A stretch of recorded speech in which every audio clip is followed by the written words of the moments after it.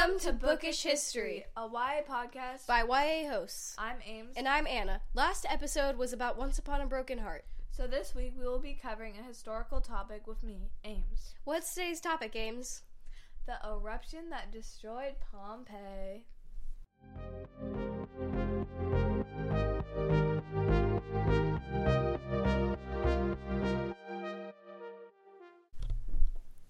Okay, so to start, I'm going to give you a little intro of Pompeii. Pompeii was a Roman city in Italy, 14 miles southeast of Naples, which obviously means nothing to us Americans because we don't know where anything is. The city sat 6 miles from Mount Vesuvius when it erupted on August 24th, 79 CE. The exact month is debated, though. Most accounts of the date come from Pliny the Younger, who wrote a letter to a Roman senator and historian describing the death of his uncle Pliny the Elder. He was apparently viewing the eruption from across the bay. Terrifying. But some of the ripe fruits found preserved suggest that the eruption may have took place in a later month like October. But whenever it happened, it most likely went like this. At first, it was just a sus-looking cloud. Many earthquakes or tremors started to happen at this time. This is called the Plinian phase. At around 1 p.m., ash begins to fall on the town of Pompeii. Continue layering on everything. Everyone was, at this point, wondering what was going on, and many people thought it was a sign from the gods that everyone, was bad and they were getting payback. At 5 p.m., rocks began raining down from the sky, and there was no light because of the thick and pumice and gray clouds. Roofs collapsed at around 11, and a nearby town, Herculaneum, begins experiencing the same thing 11-ish miles away. At midnight, pyroclastic surges begin to happen. These are clouds of rock, ash, and volcanic gas that move across the ground at several hundred degrees Celsius. These surges instantly killed everyone in Pompeii. The corpses preserved under the ash and material for thousands of years. Duh.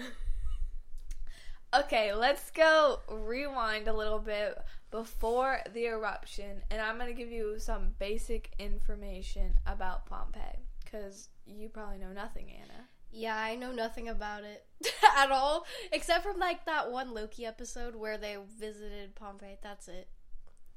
That's a great show. I should watch it. I've never watched that. The reason I was interested in researching this was because of when I was younger, I was obsessed with the Pompeii I Survived book. But anyways. Never read those.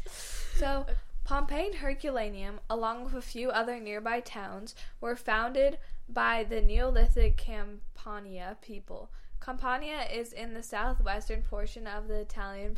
Pompeii sits about 14 miles southeast of the capital, Naples. Pompeii was settled there because of the Sarnus River. The Greeks were just across the bay, so Pompeii culture was influenced by them. However, in the 7th century, the Etruscans, I'm not pronouncing anything right, came to Campania over the next 600 to 700-ish years. King Hieron the first of Syracuse destroyed them. Then later, an Italic tribe, the Samnites, which I didn't know about, took over everything. Then Pompeii was mentioned in 319 BCE. Then there were some Samnite wars, and then Campania became part of the Roman Confederation. Then, in the Social War, Pompeii revolted against Rome with Italy, but they ended up receiving Roman citizenship instead, and everything became Romanized, including the language. It switched from Oscan to Latin. Okay, so that was probably a bit confusing, but I just wanted to give you a very general idea of Pompeii's culture and history before we got into the eruption. So, now we're going to talk about what life was like before the infamous boom. About Pompeii, but so far what I've gathered is that it was a volcano that went off, and they thought it was some kind of sign from the gods, and that they possibly ran, or they decided to stay because they thought it was from the gods or something. Well, a lot of people probably ran, but as I've told you, it happened within the course of a few hours, and people didn't have cars, so people were probably more hesitant to get all of their stuff and leave just because some rocks were, raining from the sky. But definitely a lot of people did not run, but a few people did. Mm-hmm. Okay, so life in Pompeii. People lived based on the rhythms of the sun. Obviously, they didn't have clocks. That's what I'm trying to get at. Most houses did not have running water, so the majority of people used public fountains. Gross. Though the bathing rituals were a bit different than what we're used to. It was more of an experience. So, I'm scared. First were the changing rooms, where people would strip off their clothing and belongings. Then they would enter the cold room, where people would voluntarily enter cold water. But thankfully, there was a heated room after that, where people would clean themselves with oil because soap was too expensive. And then after that was a hot bath.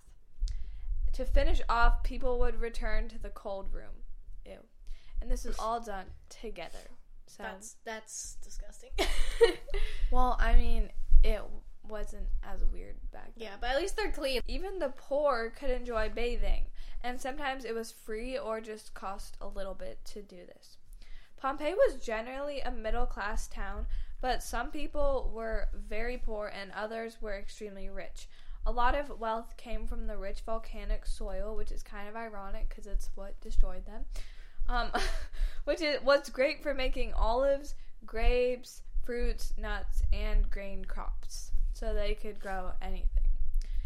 This leads me to what people ate on a daily basis. The rich would die on imported seafood and sometimes flamenco. And what? Flamenco. I love flamingos. Why? Why would you eat them? Flamingo, not flamenco. I'm sorry.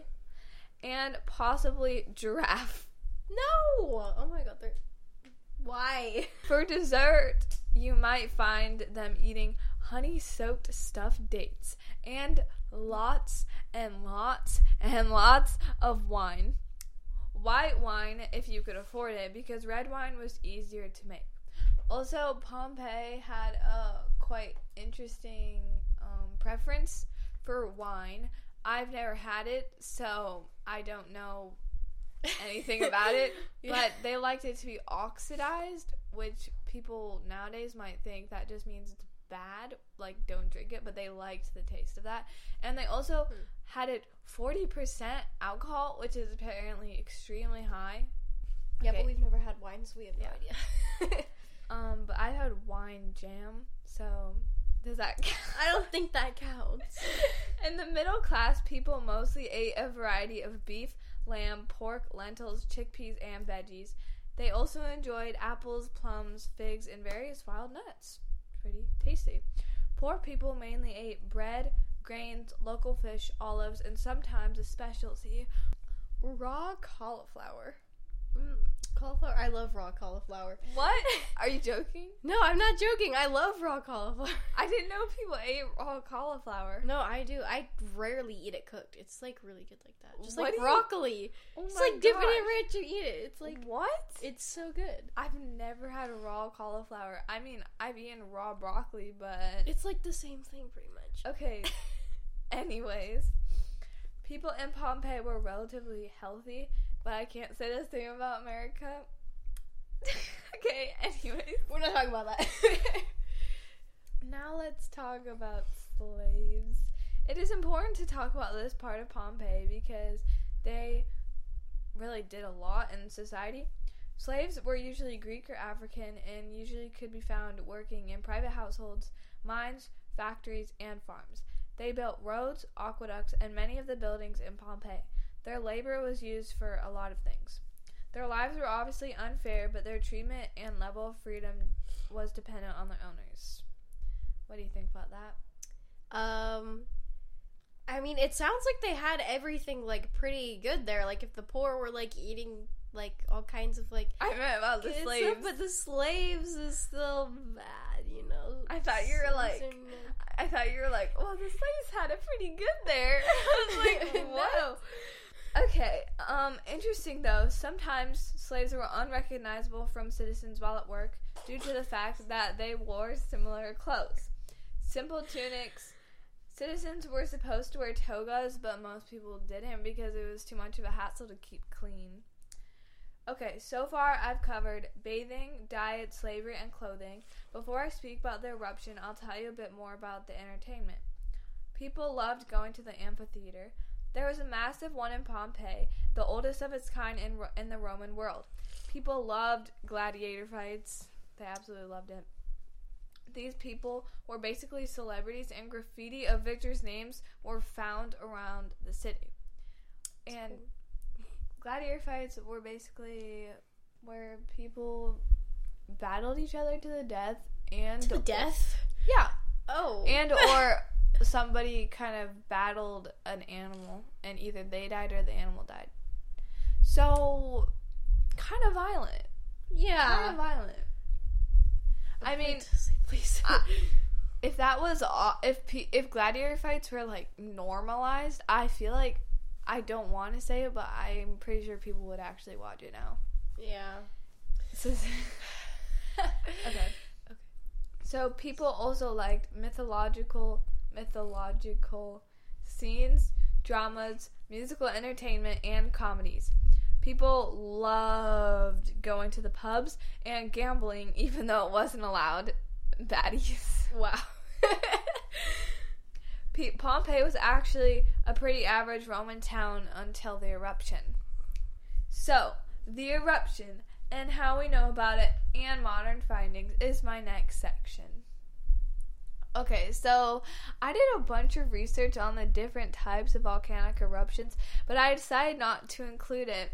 Don't cry, Anna. Don't cry. I know you're so sad and you wanted to learn about the different kinds of volcanoes, but I'm sorry. I only know one. Like, if it gets too hot or something, it explodes. Lava, ash everywhere. But apparently there's more than that. Yeah, there is. And, okay, Pompeii actually created its own kind of eruption, which is pretty cool. It's called, like, I think Vesuvian eruption. I'm not really sure. Like Mount Vesuvius. Yeah, it's named after Mount Vesuvius.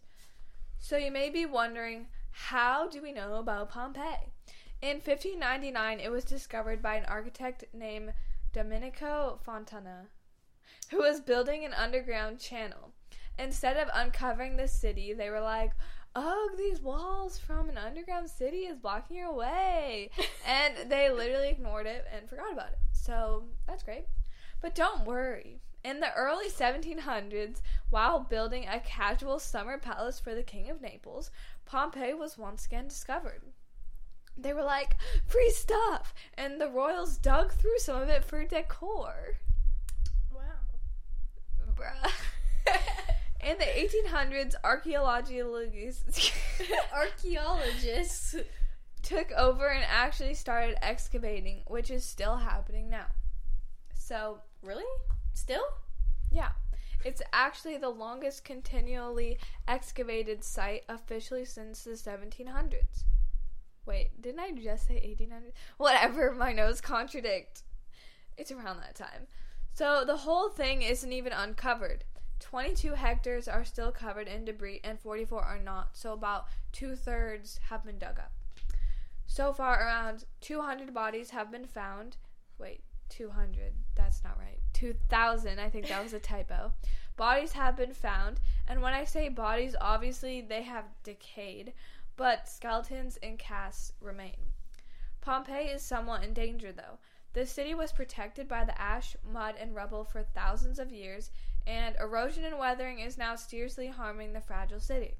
After all, the walls weren't made to withstand thousands of years.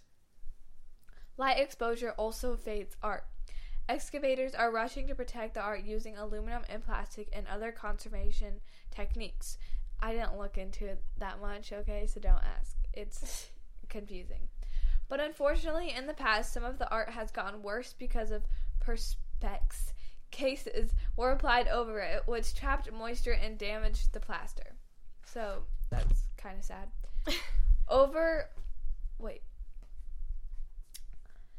One of the main contributors... One of the main contributors to Pompeii's deterioration. Deterioration? Am I having a stroke or something?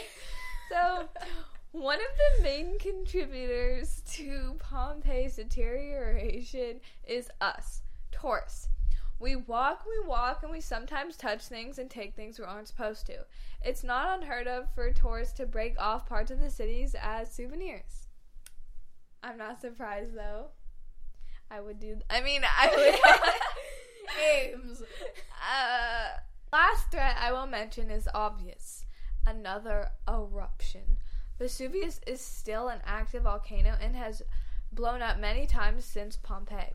This would not only destroy the excavation site, but at least 600,000 people would have to evacuate. That's right, you heard me. 600,000 people chose to live near an active volcano. What? And Mount Vesuvius is actually, I'm pretty sure, the most dangerous volcano in the world right now, just because of how densely populated the area around it is. So, don't worry, we're doing something to preserve Pompeii, though. The Great Pompeii Project, established in 2012, hopefully betters the conservation of Pompeii. And one video I watched mentioned that the new technology allows researchers to make detailed 3D models of the whole city using laser scanners. Pretty cool. This way, if anything was to happen to the city, it would kind of still be there in the cloud.